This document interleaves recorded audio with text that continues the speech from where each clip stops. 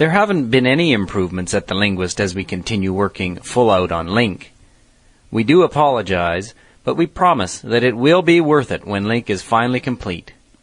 Many of you who have been beta testing LingQ are appreciating the many improvements in the new system, even though only the input activities have been made available. For those of you who took a look at LingQ and had trouble because there was no help, you can now find many FAQs and flash video demos at the LingQ Central blog. You can also stay up to date on what is new with LingQ at LingQ Central by visiting the blog regularly or by subscribing by email or by RSS to the updates feed. For those of you waiting to get access to LingQ, we're still not ready for you.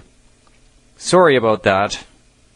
If you haven't already left us your email at www.lingq.com, please do so. We will contact you as soon as the full beta is available. Right now, our beta is only available to active members of the Linguist.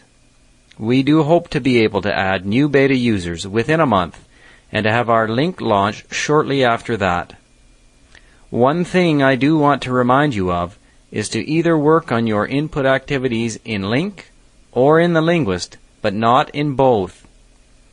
This is because at some point you will have to choose whether to keep your data from the Linguist or your data from LingQ. Your data from the Linguist was transferred over when we began the beta period, and if you then started working in LingQ, then you have all your data. If, however, you continued working in the Linguist, we will have to transfer your data again at some point. This means that any data in LingQ will be replaced. Conversely, if you're happy with your data in LingQ, we won't transfer your data from the Linguist again.